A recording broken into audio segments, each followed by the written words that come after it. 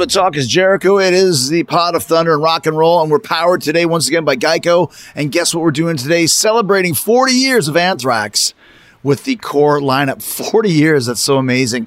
Guitarist Scott Ian, Charlie Benanti, of course, my good friend. All these guys are my good friends. Frank Bello on bass, singer Joey Belladonna. This monumentous occasion is being brought to you today by one killer sponsor for this one killer band. I'm talking about our fellow rock and roll fans, Geico. And you know, Geico is going to be the first in at the Anthrax 40 live streaming event this Friday, July 16th at 7 p.m. Eastern. Get your tickets and see the special show at anthraxlive.com. And if you haven't seen the Anthrax 40 documentary series, you can check it out on Anthrax YouTube channel. 22 episodes. We talk about some of that stuff that the doc covers. It's coming up on the show. The documentary is amazing. Split up into 22 different episodes, like we said. We also hit on some of the incredible, pioneering, groundbreaking highlights from the band's 40 years. The Big Four shows, their appearance on Married with Children, traveling on Iron Maiden's private plane flown by Bruce Dickinson, the making of the Among the Living and Spreading the Disease records, and Joey Belladonna joining the band. We'll get into the infamous Roseland Ballroom gig that landed Anthrax their first major label deal along with Metallica and Raven. We'll talk about Scott Ian shaving his head and Charlie cutting off his hair in a time where heavy metal was synonymous with long hair. Anthrax was the first to do that. Of course, the first to wear board shorts on stage, the first to incorporate rap and metal together.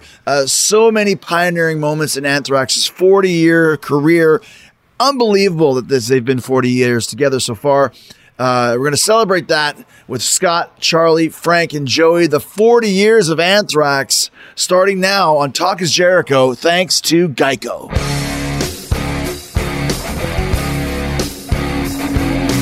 Let's just go right into it. So this is pretty crazy that we're talking about the 40th anniversary of Anthrax.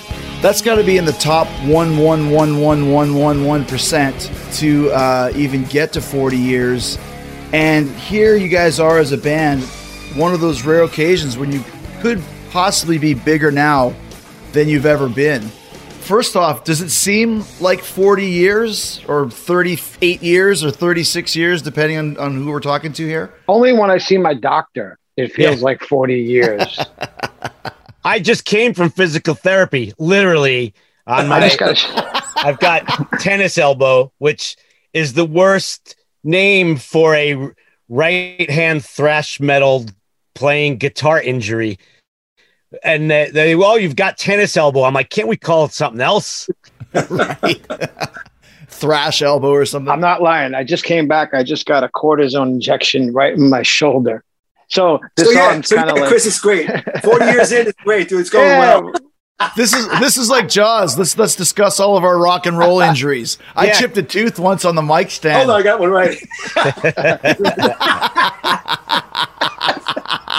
It's all that, man. It's crazy. But yeah, this is what happens in your 40th year. You talk about your doctors and how I can stay on tour. It's wonderful. Doing these interviews and stuff like that, it brings you back and I mean, it's not exactly 40 yet, but thinking about all the stuff that we've done, you start to put it into years, and it's like, it's been that long. Yeah, when obviously I've been doing a lot of going through boxes and bins and looking for photos and just going through old stuff, and so kind of taking that trip down memory lane, which is something I don't often do because, we're always busy. We're always working. We're always moving forward. Again, another shark reference, but getting to spend the time and working on this doc series that we've been running leading up to the actual anniversary. It's been great. I look back at old photos and it does feel like, oh my God, like that. It's like lifetimes ago when I look back at some of the stuff. Are you guys doing that also when I've seen some of these videos for the first time in quite a long time? Is it like bringing back all that time and you kind of live it again? It's like, man, that was such a good time. I wish we had more of that. It's so just hanging out things we had. And I'm looking, and it's been a great ride just seeing these things. It's like, wow, we had a great time. I'm just saying this as a fan, and we were the guys. We were the guys in it. It really feels from the heart. It's a great ride. Yeah, I agree. I've talked more about Ithaca, New York in the past few weeks than I did when I was in Ithaca for 6 months. Joey, our friends at Geico want to know, what do you think back to when you think about all these years? Well, there's a lot of great things that we've done, and all the people that have been like so influenced.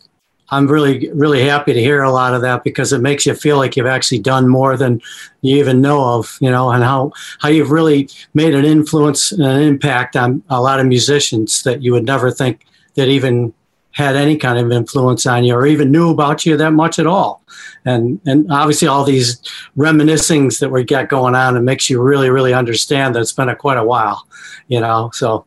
Yeah, it's definitely awesome. It's great. I just had my 30th year anniversary in wrestling about 6 months ago in October. Congrats, man. That's awesome. Thanks, dude. But just to hear all the people that you influence coming out of the, coming out and saying all these nice words, does that blow your mind a bit? Because I've been watching the documentary. I wait every day. I refresh. Oh, the new one's up, and you got this cast of characters that are the who's who in so many different realms, all saying how much they love Anthrax and how influenced they are by your band. Is that something that when you hear it and see it, does it make you go like, holy shit, we really did do something cool here? It's funny. I was watching the edit of the one that's up today, the episode 9, and it's got lots of people saying wonderful things about Among the Living. And I got scared for a second, thinking like, I hope this doesn't come off like we're just being like, look at all these, we're just putting all this stuff, the people saying nice things about us. Like, who the fuck do we think we, And I asked Pearl, I said, is this coming off weird? And she's like, no,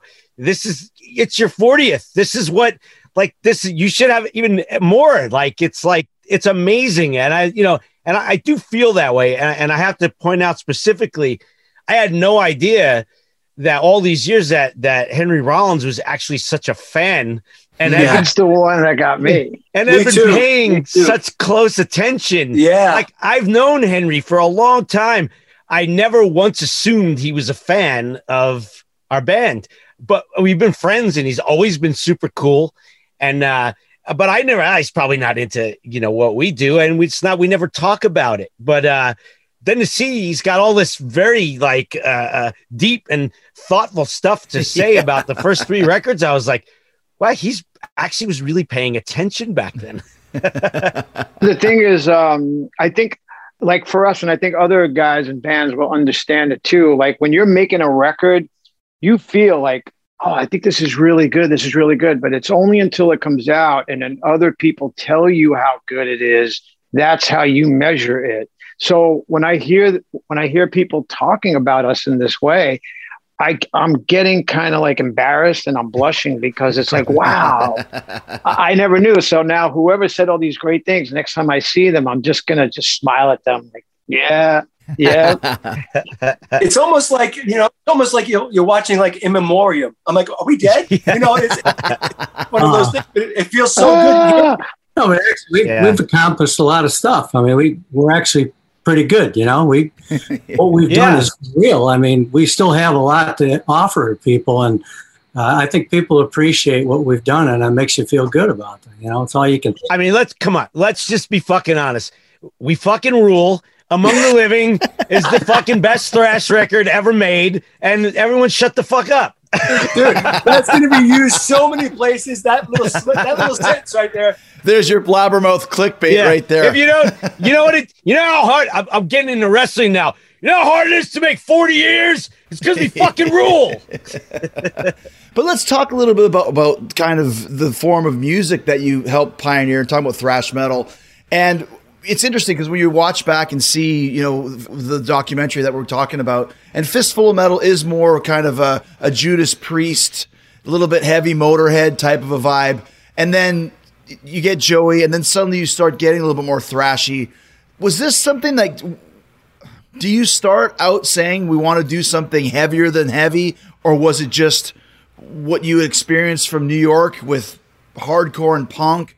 Were you influenced at all by what you were hearing out of the West Coast? How did the sound kind of really form? The thing about the first record, like when I first came in the band, I think Scott will agree, they had about 4 or 5 songs. And then when I came in the band, the rest of the songs were written, and it took on a more, I would say, Accept meets kind of, Motorhead. And that's the direction.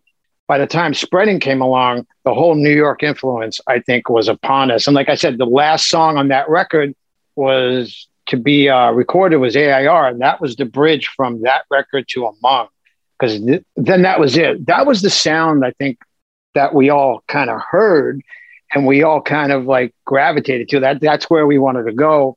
And that's how it happened, really. And then we felt so comfortable. And those songs on Among the Living, especially, man, they were just like, bam, one after another just started to come out, and it just grew into a monster. I would say, I mean, yes, certainly early on, because there were songs like pre-Fistful, there were other originals that never even made it past, you know, to even Charlie being in the band. There were other songs. There was a song called Satan's Wheels. There was Wheels. Song. There was a song called Evil Dreams. Yeah, there was. What's it called? A Hellfire. song called, yeah, there was Satan's Wheels. There was a song called Evil Dreams. There was a song. The first original we ever had was a song from Danny that Lilka wrote. That was from his old band, White Heat, and it was a song called Hunting Dogs. I mean, there's demos of this stuff out there, but none of these songs, you know, you quickly start to realize then like a better song gets written and you're like, oh, well, yeah, this is the direction we should be going in. Those other songs they're shit compared to this. And Iron Maiden was certainly in the early days. Right. I mean, it was Maiden and Motorhead and Priest, certainly in the early days, like I'm talking like 82. That was definitely was the biggest, you know, influence on us. But the thing we don't talk about in this documentary was the song, I think, that really changed the sound of the band was Soldiers of Metal. Yeah. It had that kick drum pattern with the guitar. That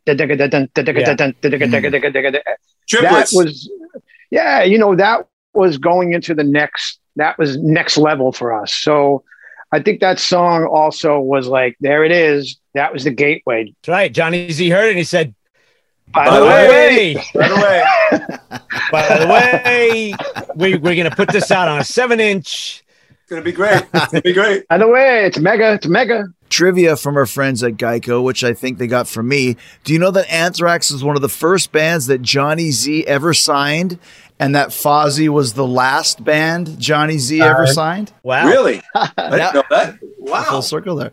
One of the things that you talk about in the documentary that's very interesting because it's really true is at this time frame in 84, 85, if you're talking about the quote-unquote Big Four, and you can throw in Exodus and all the other bands that were going, all different types of singers. You lose Neil Turbin, you're trying to find a singer, Joey comes in, and suddenly you have something very unique in a very melodic, still ballsy singer, but completely different. Was this a pleasant surprise for you guys? Were you looking for somebody more in the vein of a Tom Araya, or were you just kind of looking for anybody and you found the right guy? No, from the start, this band has always been, in my mind anyway, my vision for the band was I always wanted a Ronnie. I always wanted a Halford. I always wanted a Bruce. That's how my vision for Anthrax was, always having that type of a singer, a singer as our frontman. That's how I've always seen it. So certainly when we were looking for a singer, we were already making Spreading the Disease, and we were looking for a singer. That's what we were looking for. We weren't looking for a shouter or a barker, as much as I love all those types of vocals too. But for me, in my brain, that's never what Anthrax was supposed to sound like. I think collectively, that's how we all felt.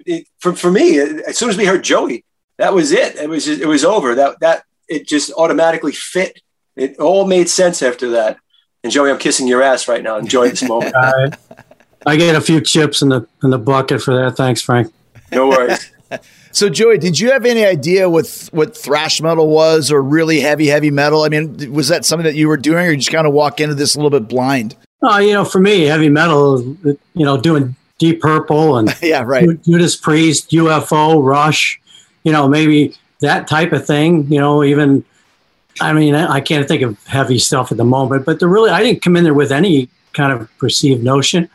And I started hearing their music, and I just started singing, and it's like now I just sing. I don't really have any idea in any particular way. It's just, you just start singing, you hear the key, you just roll. And that's basically what I did when I came in. I had no idea. There really wasn't any kind of instructions when we got there. I just started singing. Even myself, I was like, holy cow, this sounds pretty cool. And it just blossomed from there, you know? Scott mentions when you joined the band, they wanted to do a little bit of a tour so you could see just what kind of a crowd that they're playing for.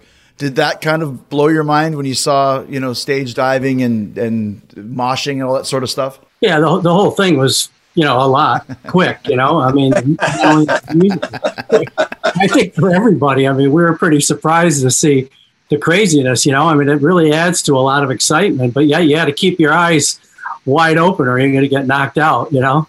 It got pretty crazy, but I had no idea what was coming, you know? Was that kind of your mindset, Scott, to try and see if he could handle it? No, not to handle it. It was more so that Joey was going to really start digging into the vocal tracks on the album. And it just seemed like it would be a great idea for him to really experience the energy of what the live show was. And, you know, between the 5 dudes on stage, but also with what was starting to happen with crowds at that point. Cause that's when the crossover, certainly on the East Coast with metal, like for us, you know, kids were starting a stage dive. There were pits happening at the shows. It was only a few months before that where that wasn't happening at metal shows. So that just started happening. And we're like, what a great idea, man. Let's just go kind of fill the tanks with that energy and then go back in the studio and finish the record. And also make them feel more of the band, more part of the band. Like we were together already. So get Joey in the band, make him feel like one of us. It was really important. I don't even remember taking a break and doing that. For some reason, I thought we finished the record and then we went out and played. So I don't remember the break, to be honest with you. I can't even remember when we stopped. I remember taking a break. We did Armed and Dangerous. Remember we put that out. Yeah, that came out. And then we went out and did like 2 weeks of shows. And basically, I think what was on our minds was Joey going to put his fucking suitcase in the dressing room and tell someone, don't touch it. Don't touch it. Yeah. I think that was our thing. You know what I mean? And Joey didn't do that. And it was like, I love this guy. Everybody in the band, everybody knows what I'm talking about. You gotta know you can get along, right? That's for sure. Yeah, yeah. Well, and speaking of getting along, there's something I wanted to ask about. Frankie, when you came in the band, now you know you kind of go from like the little nephew, little brother guy who's the roadie, and now you're in the band, and you guys have been in a band, and your nephew and uncle. Now Eddie Guerrero, his nephew's Chavo Guerrero, and they're only 3-4 years apart. And they had some of the most horrific fights and then would cry and hug each other afterwards. And then 2 days later, I want to kill you. As you know, I'm sure with the family dynamic with you guys, I'm sure that's been some high spots over the years. Nothing's ever happened. Nothing like that ever happened. I don't know. Charlie and I have both been straight ahead, dude. It's like we shake hands and say, how are you, sir? You know, it's all good stuff. It's like Frankie's an equal, you know, he fights with everybody, not just me. Yeah. Well, I voiced my opinion, and I am who I am, you know. And but it is funny though, like the nephew uncle relationship when you're really just mostly brothers. It's very, very close in age, correct? Yeah, we grew up together. Pretty much. Yeah, pretty much. Okay, Frankie, our friends at Geico ask, did you fit in right away when you joined Anthrax? Well, I think I fit in before, even because I was with them all the time. You know, he was already part of the crew. I love Danny Looker. You know, we had a great time, man. It was just a good hang. We ball busted, dude. That was like high school of ball busting. It didn't stop, and it was just a great time to hang out with friends. They were friends. So, and then plus, I love the music, so it all worked. Let's talk about one of the most influential and important gigs in heavy metal history. When you're talking about the Roseland Ballroom, which was Raven, Metallica, Anthrax, and saw all 3 of the bands get signed to major labels. And keeping in mind at the time, Raven was bigger than probably both of you guys. So what was the vibe like? And was everybody, I guess the idea is, why did all 3 bands get signed? Was this the place to be for the record executives that night? Yeah. Yeah, it was similar to what happened with Twisted Sister a few years before that, when you know, they were just, no real labels would even look at them. They were just looked at as this Long Island club band. And then they went and they sold out the Palladium in the city, which was a 3,500 seat venue without a record deal, without any of that. They had their own 7 inches out. And when we sell out Roseland, all 3 bands on an indie label, 3,500 tickets. Yeah, you know, people's like, huh? And yeah, every A&R, every label had an A&R guy down there that night to see what it was all about. And it was kind of, we didn't know where we were going yet, but I think it was already pretty much known Metallica was going to Elektra already. They had already been talking, and I think Johnny already had the Raven deal at Atlantic pretty much, and we were still like not that it would have been the worst thing in the world, but like, we want a deal too. We don't want to be just stuck on Megaforce. Come on, what about us? And like NFL draft day. Yeah, right.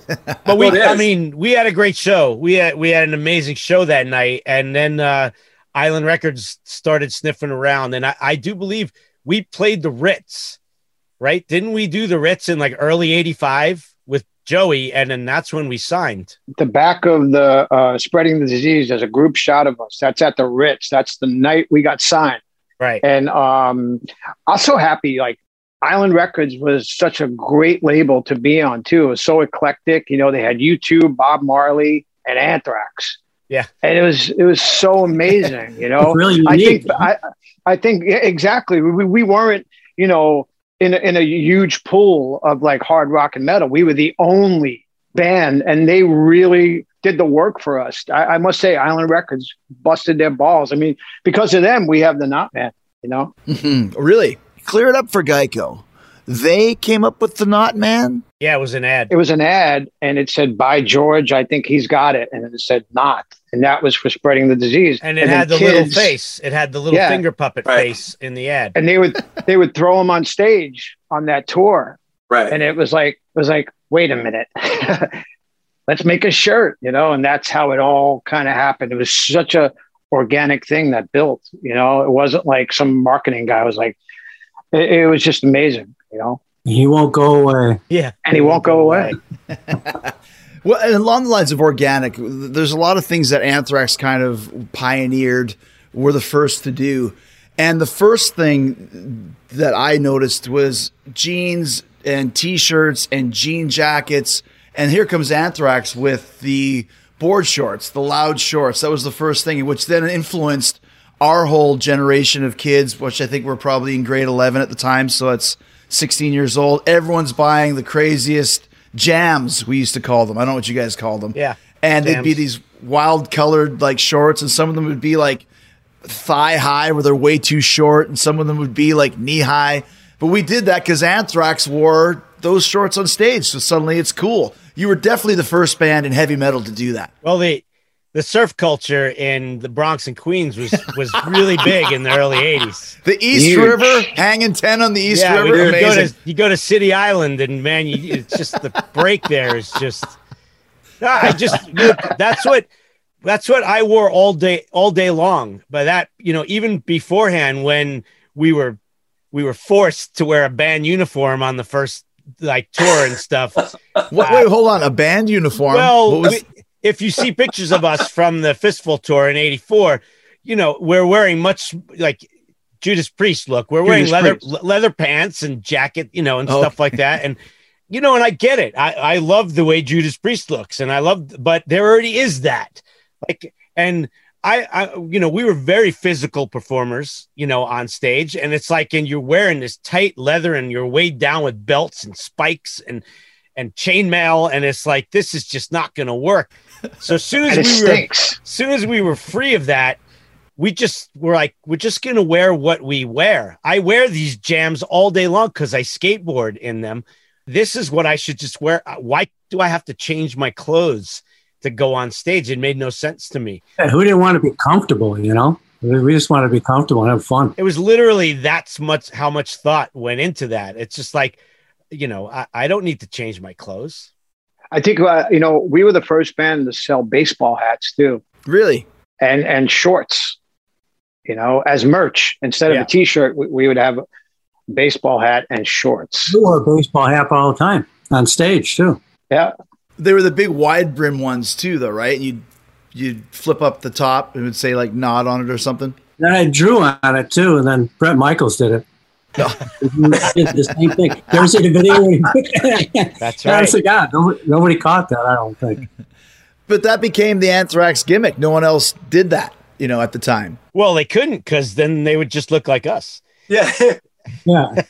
But there were a lot of bands that were starting to look like us, and After you did it, right? after we did it, yeah. And then we got a backlash after, like, around State of Euphoria, when people started to like, oh, they look goofy. It's like, all right, whatever, There was a jam backlash against you guys? There was.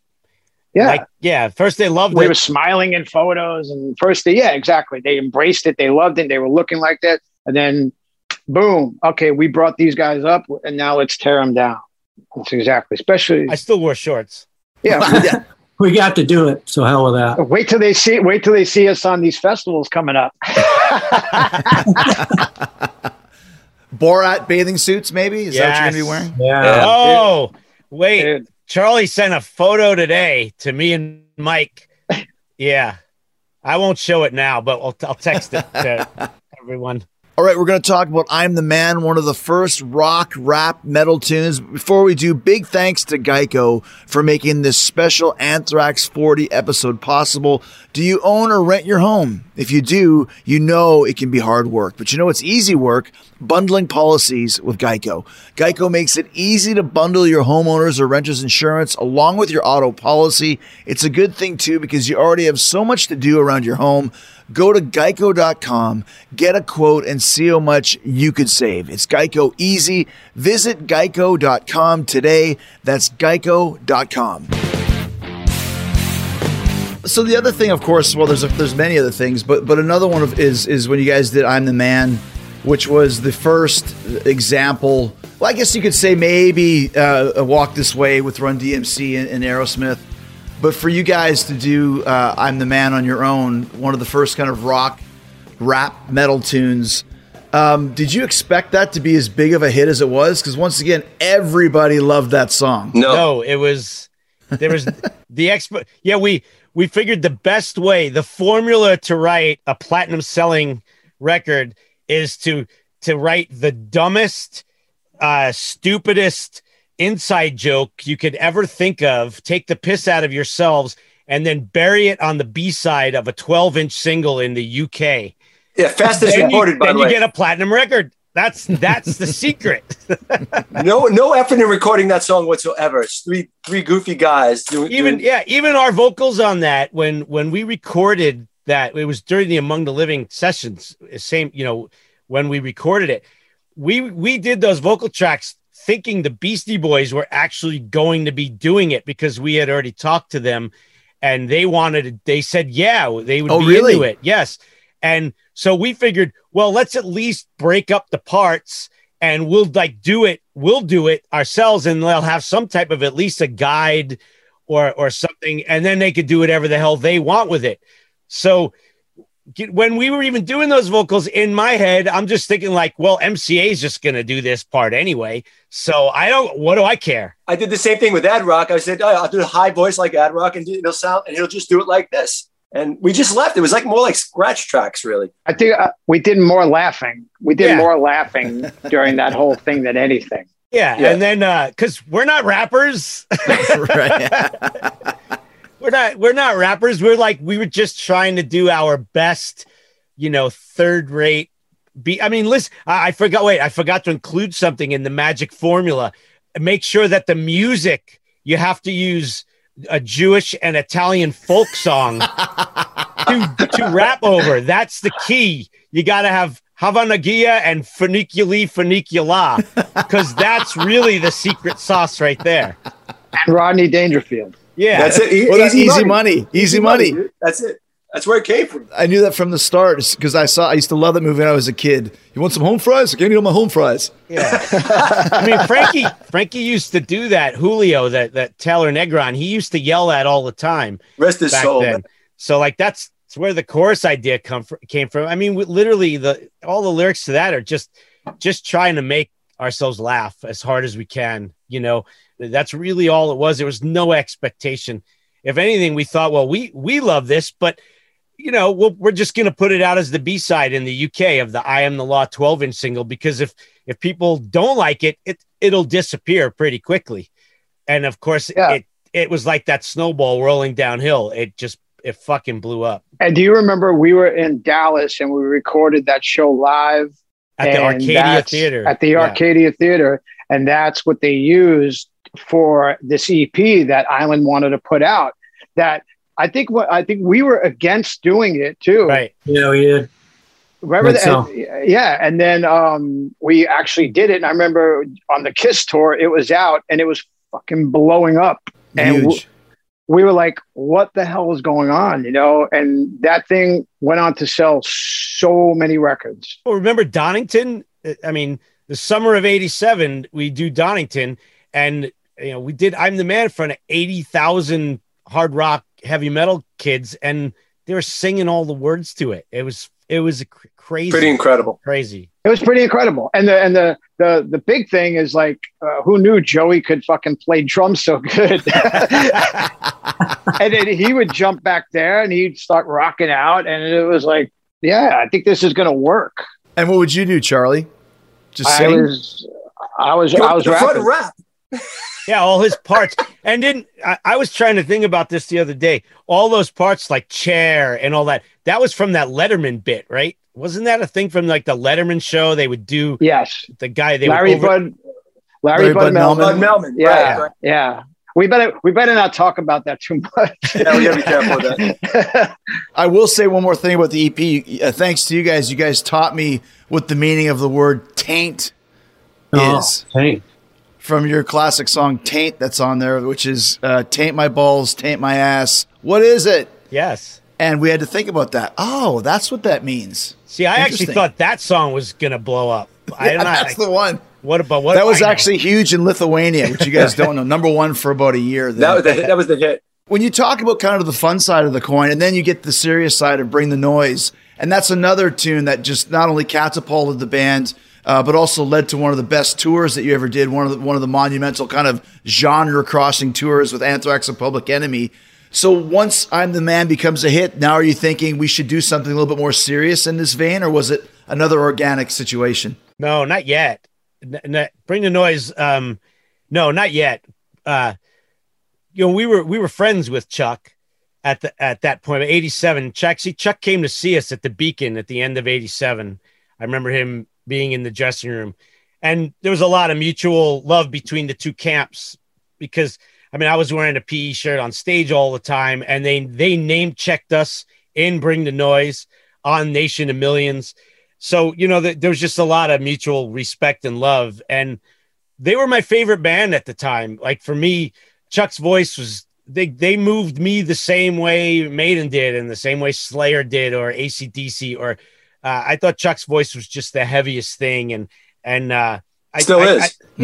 At some point, 88, 89, just that idea of if there was ever a way to get Chuck's voice and my guitar, I felt like I needed that to happen.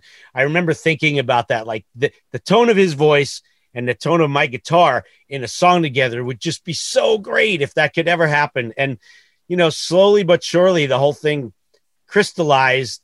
And then when we recorded Persistence, it was at the end of those sessions. Charlie had finished drum tracks, and then normally once you're done with the drums, you know how it works. And then the drums get torn down and put away. And it was like, wait. Like, stop the clock. Don't tear the drums down yet. And then basically Frankie, Charlie, and I went out in the room and we banged out that arrangement in 20, 30 minutes probably. And then you tracked it. So, and we knew right then, just with scratch guitar, bass, and the drums, it already was such a monster. Even then we knew, we're like, this is so fucking heavy. Like, wait till we get Chuck on this. And he gets on it, and suddenly, once again, you have another platinum album. Right. Well, because it's a great track. Right. I mean, it is. It's undeniable. It's undeniable how good that is. It's funny about that record, The Killer Bees. That was the record that crossed over to a different audience. And I remember Frankie and I did this photo shoot with Details with Anthony Kiedis. Remember that? Yeah. And Anthony was talking about The Killer Bees. And I was like, wow. And then other people were talking about it, and that record crossed over. And I always felt that we should have been that band that was on Lollapalooza, you know? Geico thinks so too. Because we kind of set that whole thing up, but we didn't get to do that. Like, we were like, oh, they're moving the velvet rope. We're about to go in. And then someone's like, hang on, these guys are metal, push them back. They don't get in, you know? So we did our own. We did our own. Yeah, we did Anthrax, Public Enemy, Primus, and Young Black Teenagers. And if that's not an alternative show, I don't know what is. It was before Lollapalooza. Same year, right? First Lollapalooza was 92, so, right? So we were 91. 91, yeah. So yeah, we did it. You're right. We actually before it, right? Yeah. Yeah. Ha! When you guys talked about, you said that, Charlie and Scott and Frankie got together to work on these tracks. I mean, when they brought Chris Slade in this last time to play in AC/DC when Phil couldn't play, Stevie Young, Angus, and Chris worked on their tightness for months before they finally got to the next rehearsal. Did you guys work like that in the early days? Because you're so tight, even to this day, which is probably just instinct by now. But I think Anthrax's rhythm section of the three of you just says this, it's a very AC/DC-esque, but it's obviously a much heavier version. Is that something you guys really worked on, or is it just natural chemistry? Both. It's a good answer. Yeah. It's both, because, I mean, we used to work our asses off. Back in the day, we were starting from the music building and then to that place in Yonkers. And, in those early days, I mean, it was 7 nights a week sometimes. We were in the room just playing.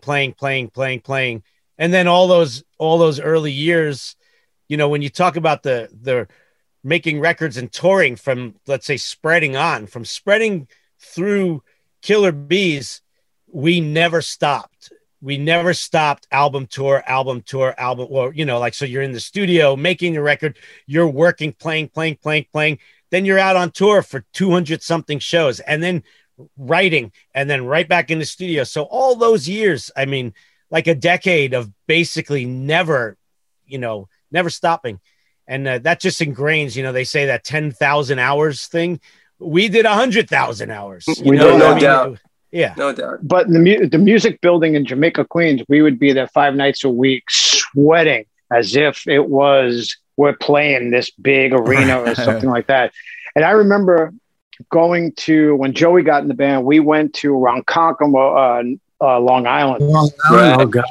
Yeah. And remember that? And we played there for like a week or two. And then we did that 2-week run. At best, yeah. Remember? And we just worked on sleeping on the floor. We slept on the floor. Yeah. Yeah. Good story there. Good story there. There's a good story there, but everybody knows. I leave it at that. You'd have to talk to the lead guitar player about that one. I love these moments. I remember I saw Paul and Ringo have one where they mentioned something about Widow Twanky, and they looked at each other and just started laughing their asses off on Larry King a couple years ago. Something happened there, but we don't need to know. Another thing that was very pioneering between in Anthrax was the fact that Scott and Charlie, it's so ridiculous now, but at the time you guys cut your hair. Like, what? This is a heavy metal band. You have to have long hair, and you guys cut your hair. But that became part of the Anthrax. I mean, to this day, the who's the bald guy with the goatee? That's the Anthrax guy. And then Charlie had the big, long rat tail. What kind of prompted that idea? Well, there's a thing called male pattern baldness. And I was already losing my hair in the 80s. Like, if you even look at the Indians video when I'm headbanging, you see right through that shit. Right. And I wanted to shave my head. We were up at Island Records in like 1985 or 86 or something one time, and Billy Milano was with us, and I was going to shave my head in the Island Records office bathroom. And then Billy talked me out of it, and he shaved knot in my chest. But yeah, I had wanted to shave my head forever. I just, it was unfortunate. I started losing my hair early, and I didn't want to be that guy, like holding on to something that was never coming back. I hate it. You didn't want to be in Saxon? Yeah, I'm not, no comb overs, and there's no comb overs in metal. Actually, there are. That's their problem. So I was like, fuck this, and goodbye. Shave it. But to Scott's credit, he made a whole different image for himself that really worked. So it all It's all good. What's it? Because you did it first. And that's my point. It's like, oh my gosh, this is the first time we've ever seen this, and it works. I know, fucking bald metal. You know, we were finishing the Clash of the Titans tour, and I was going to do it on that tour, and I didn't do it. I waited till we finished it, and then I cut my hair because I didn't like it. Just never liked it. Didn't like it. And I just felt the day I did it, and I just felt so relieved, and that was it. I felt like a different person. Was the rat tail just because Neil Peart had one for a while? Yeah, basically, yeah. That's it. That's why.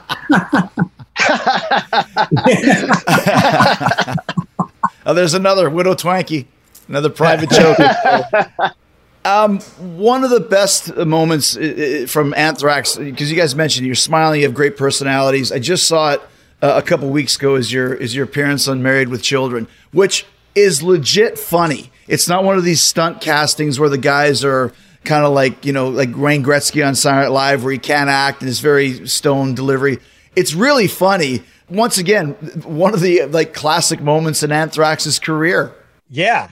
Yeah, it gets talked about all the time. I mean, I can't believe how much people talk about it. Yeah, I think about that week. I mean, that's one of those things that I think about it a lot, like it'll just pop because, Married with Children pops up, or you see Ed O'Neill, or Katie Segal. I just heard her on something, and, you see Christina Applegate, you see these people. So that boom, the memory comes back, and it's a great memory. It was an unbelievable week, just unbelievable. The story about it is originally we were pitched for The Simpsons, and The Simpsons had already had their season all done.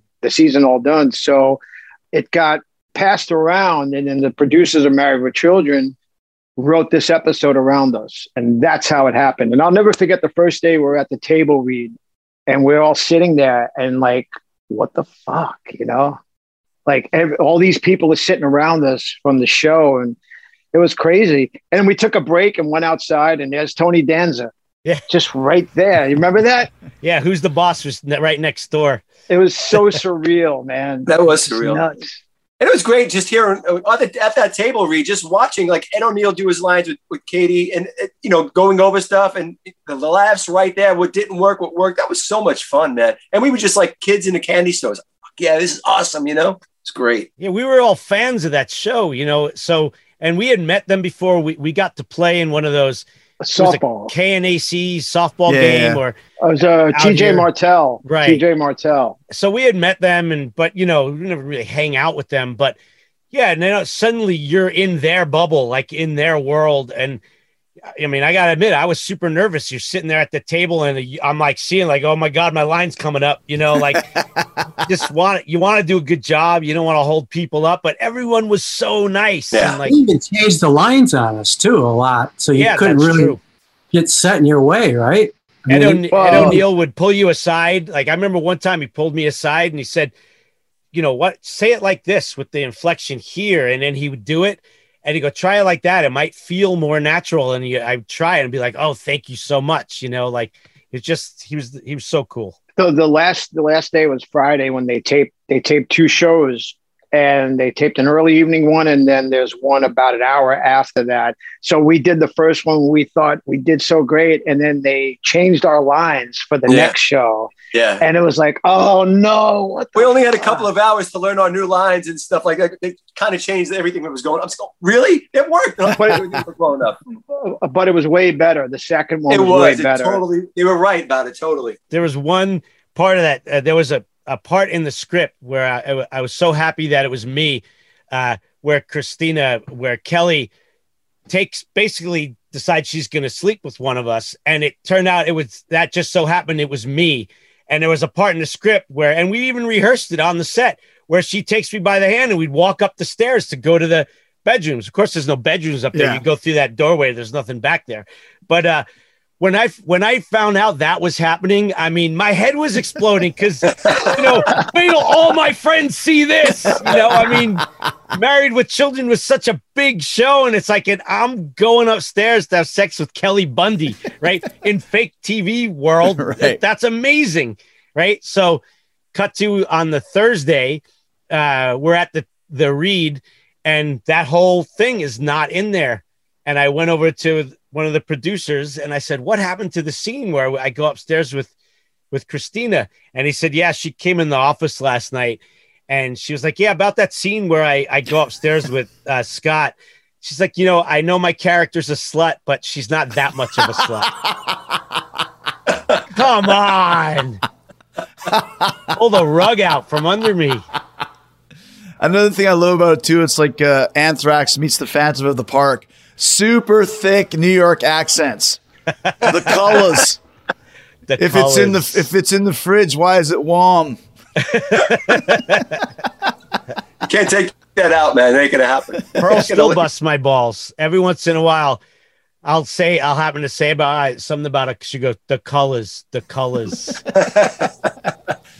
Let's talk about some of the tours that you guys had then, because you had some great ones. Are there some that stand out for you, like touring with your heroes or touring with other bands that you didn't know as much about? There's so many. Maiden. I mean, come on, to this day. And you guys have had a great relationship with Maiden all the way up to 2019. I think you guys got to ride on the plane over there with them. I was in 16, right? Or somewhere 17. I can't remember, but imagine that already. It's that long. God, we did. We did that whole. We did a whole Mexico, Latin America, South America run on the 747, which I'd have to say as an touring experience, that for me that's the biggest, best, craziest thing ever. I mean, I agree. That's just something. Unless Maiden decides to do it again, we'll never be on our own 747 again.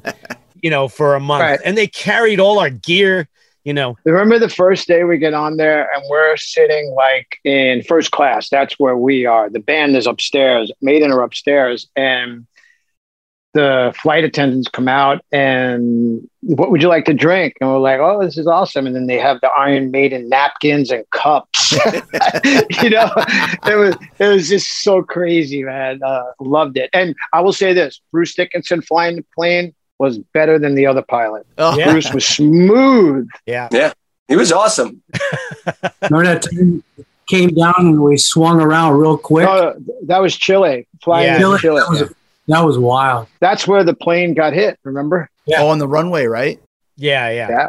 I mean, we've done a lot. I mean, any Maiden tour, but specifically that one, what an unbelievable experience. And then besides just flying around on a plane with them and Bruce Dickinson flying you, we got to play stadiums all over with Iron Maiden. So we would play these to the best metal audiences in the world. So we would have these amazing shows, and then we'd get to watch Maiden play to those audiences. So everything about it was just fantastic. Remember the police escorts we had? Yeah, police escorts. We would come through and the place was shut down until we got to the hotel. It was freaky. You remember El Salvador? Uh-huh. You remember the El Salvador? So we played the show there, and then the next day, I think who came to see us was like the vice president. Yeah, something like that. Met all Maiden and all of us and the crew, and he met us in the lobby because we were about to go to the next country, and he's like, I wanted to come down and thank you. He said yesterday in El Salvador there was no crime because all the criminals were at your show. We're like, It's so funny, man. They've always been a class act and they showed us how to treat bands. They were always great from the beginning with us. So again, just a little thing at the end of that tour was special for me. Everybody flew home. They were flying to New York, so I was lucky enough to be able to fly home with them. They asked me on the Maiden to JFK, dude. So that's a big deal for me. So I'm sitting in my first class seat, which is incredible because I'm spoiled at this point. I'm psyched as hell. So I get a tap from one of the flight attendants. Bruce would like to see you upstairs. No, I'm not going upstairs. I've never been in a cockpit. I'm not going up there. You should go. You should go. I'd rather not. He goes, Bruce is insisting you're up there. So I go up there, man. I don't know if you've ever been in a cockpit. I'm freaked out with all that stuff coming at me. Right. I get in there. Apparently, he was looking for some flight pattern to come into JFK that he couldn't find. So him and the co-pilot were just throwing papers around everywhere. And there's like literally papers everywhere. So he looks back at me. He goes, "Oh, great time to come, Frank." I'm like, "Oh!" And all of a sudden, I felt really weird. So I sit back. They finally found one, and then he does a couple of nice turns for me just to scare the shit out of me. It was fucking awesome, dude. We got in there. I go right through. I live in New York all my life. Customs in JFK is not the easiest place, right? When you go in, I went with the Maiden pass, dude. Nobody stopped me. I went right through. It was class act all through, man. I loved it. We had that whole trip too. Remember, every time we went somewhere, we could go in and out like nothing happened. Yeah. Or we having breakfast with Bruce with his suit on in the morning. Yep. Yeah. Ready to take off to prepare for his flight. You know, we have to mention too, specifically as a New York band, when we headlined Madison Square Garden in '91 on Clash of the Titans, and then of course also playing Yankee Stadium on the Big Four, like those stand out to me too as two moments that are, for me, that's huge. For Anthrax, because with Maiden, we were the support, and it's always amazing to be with them. But for us, well, we didn't headline Yankee Stadium, but you know what I mean? Mm-hmm. Getting to play Yankee Stadium as part of the Big Four also was, for me, what's bigger or better than that? It's just mind blowing. How important were the Big Four shows? Because it was massive. And as Geico points out, a monumental moment for heavy metal fans. Not enough shows. Yeah. We wish, of course, everyone was hoping for more. And hey, who knows? Someday, but it was great. It was great for us. It was such perfect timing for us with, worship music coming, and like literally worship music coming out the week we played Yankee Stadium. It was just, it was such a great launch pad for us again. And really, like, we haven't looked back since, 2010, 2011, when we were doing those shows. And they were amazing. And you could, obviously for the fans, it was because, the business those shows did, it's something that people are really excited about, and it created a lot of excitement, and there was a lot of energy around it. I think all the bands on it were happy to be there, and everybody was getting along, and it was really great. And Metallica, again, also much like Maiden in that way, really went above and beyond to make sure everybody was taken care of and did the right thing by everybody on every possible level. It was just such a great thing. Even the Clash of the Titans, the Ozzy tour, the Kiss tour, those are really great too. I mean, man, talk about awesome. When you do these big shows with Metallica, the stadium, and considering you guys started out the exact same way, 1983, 84 with Johnny Z at the, Rock and Roll Heaven and puking on each other at the record store and all those stories. When you see them now, is it still like that, or is there a little bit of like, oh, they're Metallica now, or is it still the same old dudes and it's all cool? I just saw Kirk a couple of weeks ago. We're the same two idiots we were in 1983. Yeah, that's awesome. Totally. I'm happy for my friends. The way I look at it, Metallica is like a phenomenon of our time, right? Really, music. So I love that. Yeah, we all started together, but I love to see that happened. For one of us, I call it one of us. So they are, yeah. So I just think it's a great thing to see that our music, our type of music, became this big stadium thing, right? How great is that? It's an amazing thing that happened. And I'm glad one of us got to that status. It's awesome. So the rest of us will play with you. Great. I'll do another Big Four right now. That was a great experience. That was fun. Johnny Z always used to say back in the early days, like when Metallica was going out with Raven. Yeah, they were opening for Raven in the summer of '83.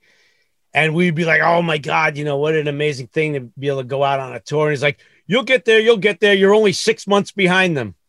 Right. I think about that sometimes now. Like, are we still, that's 6 months from now? We'll be. Think about that, too. You guys, once again, as we start to wind down here, 40 years of being one of the biggest bands in heavy metal. And like Scott just said, after the Big Four with worship music and For All Kings and lots of momentum, it really is at the point, especially now that we're finally getting past this pandemic, that it seems that in a lot of ways Anthrax is bigger than ever. Would you guys agree with that? No, I think we should take 5 years off and then come back, and then we'll be even bigger. That's a pet peeve of mine. But anyway, I think that we're definitely different. We're so educated now on how to do things that, like, when we're going to do these festivals coming up, and we're definitely going to step it up, with the show, because I see in the past 3 years, a lot of bands have stepped up the show. And that's one thing that we want to do is do that, bring a bigger show to the fans. It's what we did in the 80s. You know, we looked at Maiden and bands like that. Every year you'd come back with a new stage set, you know, and so that's what we started doing. And then at some point we stopped doing that. And it's like, kind of like, well, maybe it's time to start doing that again. Makes sense. It's for the fans, man. Bottom line. Well, I mean, it's interesting too, because like we said, as you get older too, you kind of know, like when you're younger, like I had this with some of the guys that I work with back in the past, you know, you're busting each other's balls and this guy's a fucking asshole and fuck him. And as you get older, you realize like, why did we argue so much? Like just give each other a little bit of extra space. And do you find that as you grow older as a band that you know each other's boundaries and you're better because of it? You have to do it. You know, you gotta see what people are feeling out and how their lives are going, you know? Yeah. I mean, look, with maturity and stuff, you'd hope, or with maturity comes maturity, you would hope, right? I think you really need to, a lot of that stuff needs to be addressed, I think, when you're younger and you're in the thick of it back then, because, you know, that's when it's the most difficult. And if you could get through that, you know, that's why you don't see a lot of bands. That's why bands break up, you know? Yeah. And if you can't have hard conversations sometimes, and if you can't really address those things when you are younger, you'll never make it to being in a band when you're older. For instance, nowadays, if you come to our show, two things, you'll get one night or the other night. If you come to a show and we're backstage, you may see the 4 or 5 of us in corners, like talking to our families or whoever, you know, and then there'll be other nights when somebody will come to the show and you'll have something afterwards and you kind of blow it up. You know what I mean? Right. It's just, we still enjoy that, you know, blowing it up some nights, you know, but then there's other nights where it's just kind of, it's mellow, you know? Of course. Question from Geico. Will you do some kind of a 40th anniversary tour or anything like that once you guys can go back on tour? I don't think so, because, you know, Nothing that's planned. where we're doing the live stream, you know, to kind of commemorate it, to cap off this whole buildup of the documentary series, you know, and certainly at least revel in the occasion. I'll certainly be raising a glass on July. I get it. On July 18th. He's going to be in the band soon enough. Yeah, really. But yeah, you know, look, we have a lot of one-offs this year, festivals, and then going into 22, certainly the hope is a new record, and then get back to it. We'll be back out there touring again for real if the world allows, you know, next year. And will we brand that a 40th anniversary? I don't know. I don't know. I don't know. It's something that we need to do because it's already passed. We'll save it for 50. You got the live stream coming up. You're going to do some stuff that you haven't done in a while? No, the fans don't want it. They never ask us that. You put up a list of songs of all your tracks and you ask the people to vote in, and it happens every time. The top 20 songs are the 20 songs you play all the time. And they get half people mad about them. You're still playing the same songs. Look, I love the change. This whole demographic wants this, so it's tough. It's funny when we were doing the Among the Living show a couple of years ago, where we were playing the whole record, we quickly realized, first of all, I think it was Charlie who said, we can't play it in sequence order. It's really not working, because that record, the sequence of that record, it goes what? Among, Caught, I Am the Law, like NFL, Skeleton in the Closet, Indians, right? It's like 6 in a row of big songs that, you know, like big Anthrax songs. And then it goes to like One World, which we hardly you shoot your load. Yeah, we hardly ever did that song live, and then Horror of It All, and then Imitation of Life. So after Indians, it would literally go from here and then Crickets. Right. For the last 3 songs. Like, it's like people never heard those 3 songs. Like we were playing new songs. And so we changed the order. So we weren't like sliding down a slope for the last 15 minutes of the set. And that just really shows you too. Like, people would go nuts for those first 6 songs, and then they get to something that they weren't as familiar with. And literally the fucking energy went very strange. That's like when Metallica did the Black Album in its entirety. They started from the last song and went all the way back to Enter Sandman for that same reason. The live stream, where we are playing different songs. We're not playing the same. I know. I was being sarcastic. Yeah. We'll play some songs off of Fistful too, you know? So looking forward to it. Last question for you guys. What's your, I guess, not to sound too Oprah, but what's kind of like your last thought about the last 40 years of Anthrax, your overall feeling of this huge part of your life, and what's your favorite Anthrax record that's not among the living? You want to start, Charlie? Well, I mean, the obvious thing, the first thing that comes to my mind is kind of like family. Like everybody's kind of like family. I see these guys more than I saw my family, you know, during the years, during our adult life, we spent pretty much a lot of time together. So if I don't see them in a long time, and then when I see them, it's kind of like, oh, here's what I've been doing. And then we all start kind of talking, like, and then we start laughing, and then that finishes, and then we're back to, I see it, we got to go. Yeah. No, but it's like, I think of that a lot. And I actually think about Spreading the Disease more, because that was the record where I think we became that band, you know? Geico says you're next, Joey. Your thoughts? Well, I guess it's just the overall, just being a musician and being able to stick with it and be always on the up and up, you know, just do what you need to do and be a good band guy, you know, whatever it is you got to do to be in a band, and just take it and all the success that we've had. And I'm really happy about that. It makes you just feel good about what you've achieved, you know? Again, it's the same thing with Charlie said, spreading, because that's where it all happened for me, where everything just kind of, I plugged in and here we went, you know, and that was that.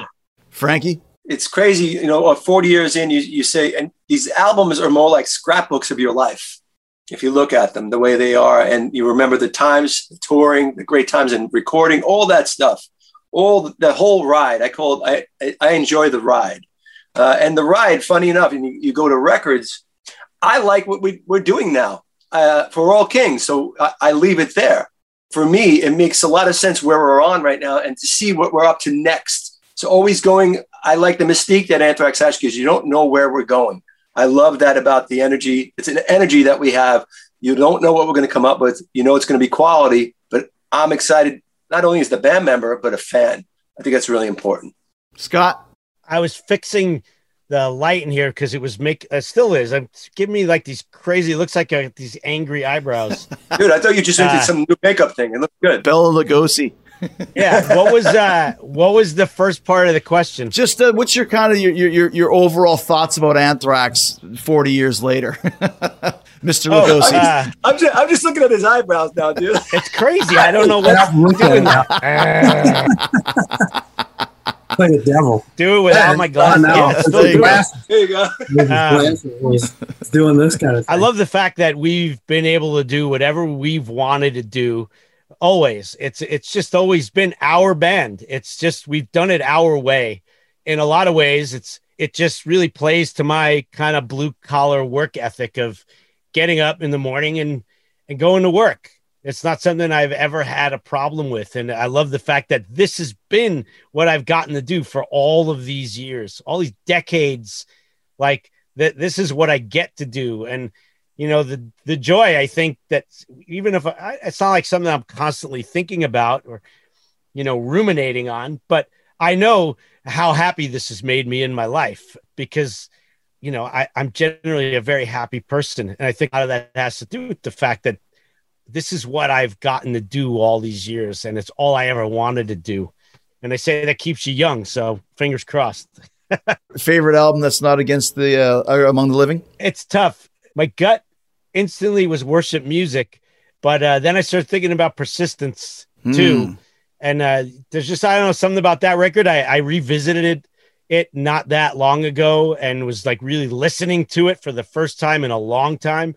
And yeah, man, there's some fucking great songs on that record, like really heavy. And I don't even remember writing some of those lyrics. I was like, wow, I wrote that. Like, wow, that's pretty cool. And it would be one of those two, I guess, persistence or worship. Well, it's great to do this with you guys, and congratulations on 40 years. I've been a huge Anthrax fan. Winnipeg was always a big Anthrax city, even more than the other two big fours besides Metallica. So to be sitting here with you guys is very cool for me as a fan and as a friend as well, and as a peer, because we did sell out Kufstein. We sold out Kufstein, which was huge. I mean, there's the Budokan, and there's the Garden, and there's Kufstein. So we'll always have that.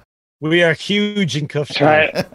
Thank you, guys. I look forward to seeing you on the road somewhere soon. You too. Right on. Thanks, guys. Thanks, Chris. You can ride on our bus any day, Fozzy. Remember you got stuck with your toothbrush and no clothes? Did, yeah. We were stuck. We had a little bit of an accident, and I got stuck with you guys in Denmark. Yeah. Yeah. With my toothbrush. Scott wasn't there. That's when Andreas Kisser showed us how to make a bong with an apple.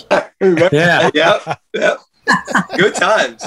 That's good. I had to bring that up. That was too funny. And don't forget, and this includes you, Geico, check out the Anthrax 40 live streaming event this Friday, July 16th at 7 p.m. Eastern. Tickets and the show are available at anthraxlive.com.